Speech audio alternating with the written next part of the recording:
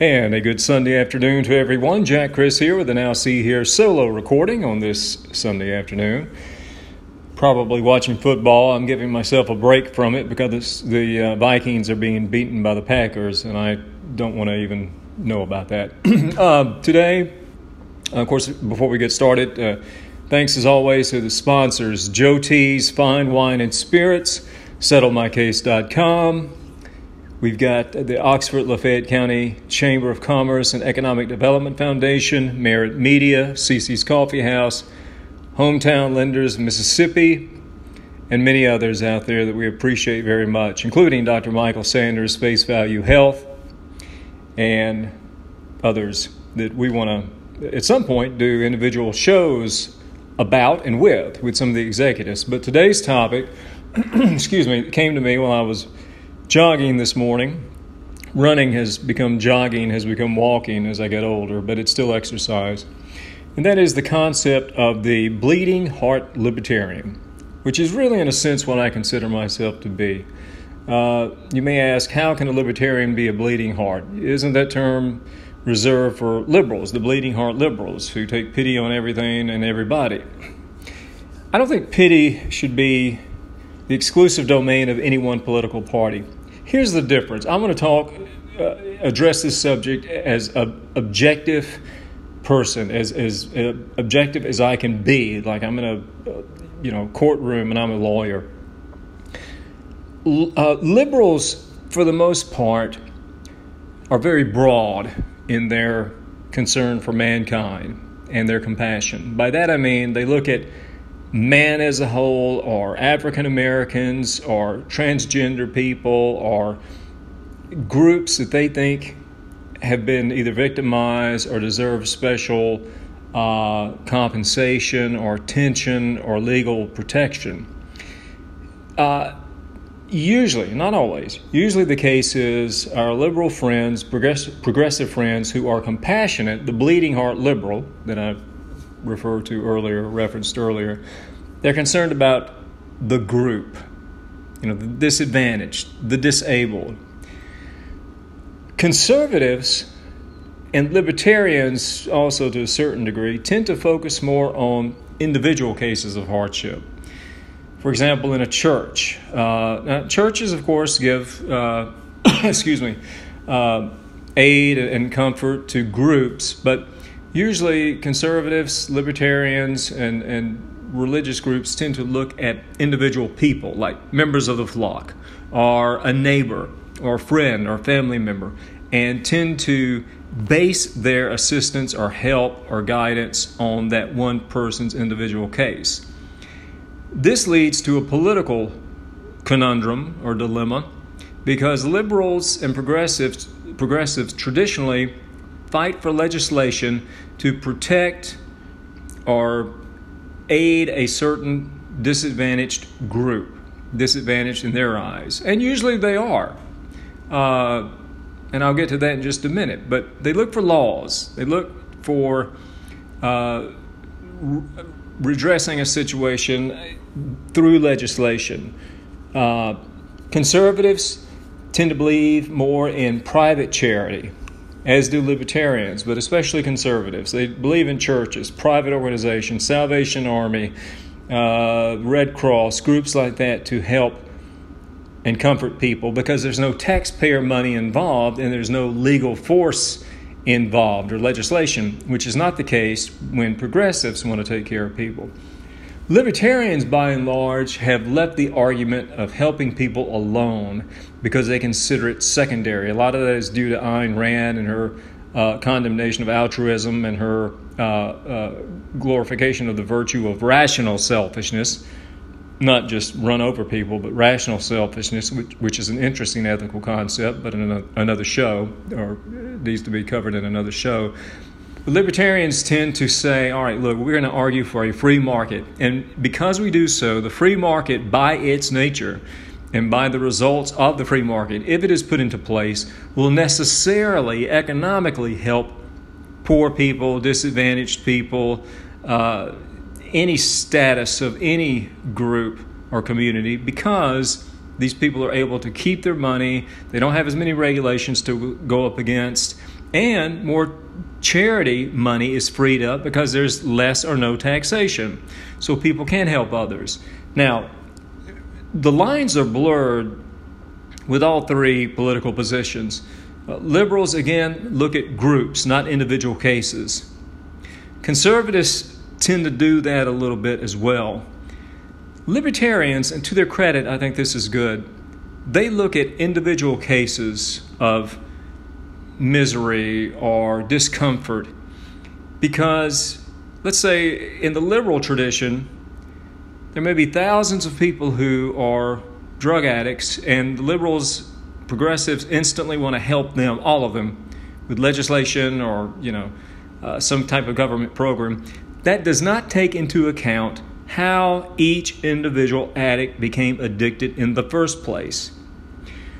Were they told not to take a certain drug and they continued to do so?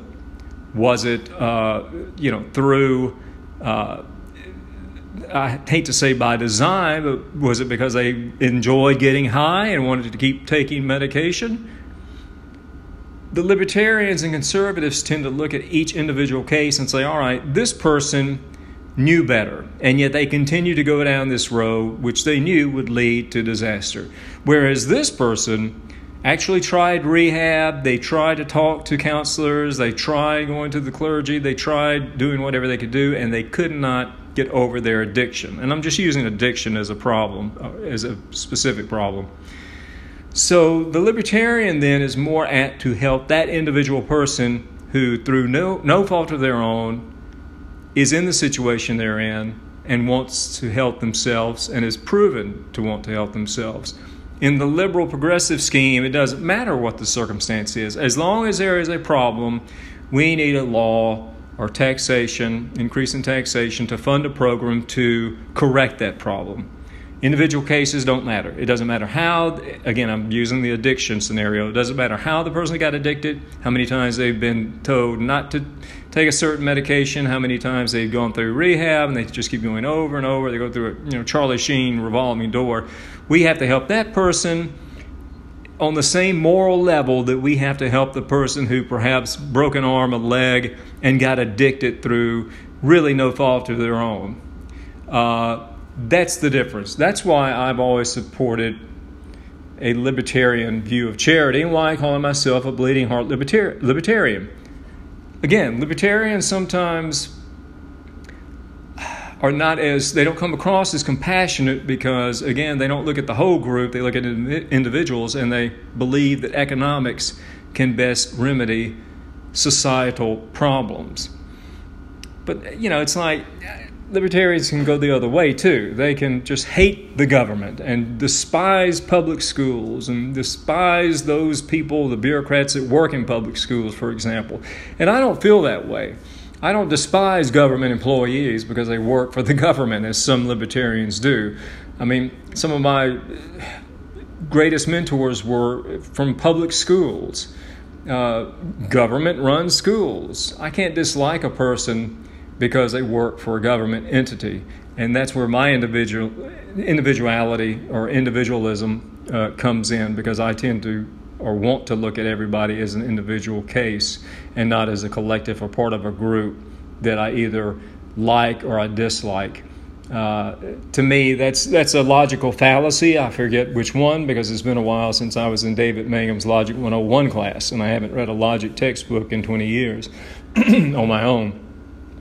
But I just wanted to bring this out today, kind of talk about some points I've been thinking about and that I was thinking about and trying to distill in my mind as I exercised this morning, which is why I call myself a bleeding heart libertarian. I do want to help people. I've seen suffering. I've suffered. I think the best way to do that, though, is to free up money in a free market and allow people to help themselves and allow others more opportunity and resources to help others. I think when you just throw a welfare blanket, a net over a group of people and say, here, we might help you, whatever, it doesn't matter. We can't count you as individuals. We're just throwing out a blanket and we're saying, hey, we're compassionate. We are the party of compassion because we are throwing out this huge net that is paid for through taxation and we know will help. Even if statistics come back and say and prove that the plan might not help, the plans continue. How many government programs get rolled back? I'm not saying that all government programs are bad necessarily. I don't believe in the premise that many of them are built upon. Let me rephrase. I guess I should say government programs have helped people. Of course they have. They've helped the people who want to help themselves. And that goes back to my libertarian argument. But those who don't want to help themselves, too often they get at the teat of government largesse and they stay there. In the libertarian scheme, if you get help and you still can't make it, well, you've got to keep trying. You've got to keep trying and look for private charity or look for private help or private assistance. But having said all that, and it's a lot, and it's all unscripted and spontaneous as the show tends to be, especially the solo show, I do consider myself a bleeding heart libertarian because I don't look at groups and dislike them because they're part of a group. And by the same token, I don't look at groups and say, oh, well, they all suffer from disability or disadvantage, so we have to take care of all of them regardless of the circumstance that got them there in the first place. So that's that lesson. How about that? I hope you've enjoyed the conversation, or at least it gives you something to think about. It gives me something to think about. I think most people are good at heart. I think most people do want to help those who are down, who have been downtrodden. I do believe that the modern system has displaced a lot of people. I blame that not on the free market.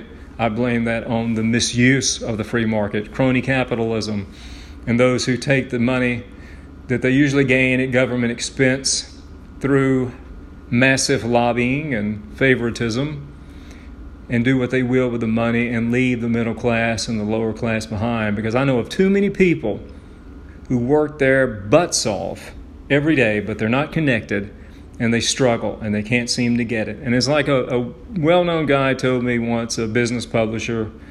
He said, like I owe the bank $2 million. So I've got them by the short hairs. But you take some poor schmuck who owes a car note or $100 to the bank, the utility company or whatever, they're going to get their lights cut off and their car repossessed. And that's just not fair. I do believe, the rules are there, they're in place. I understand that. The people know that going in.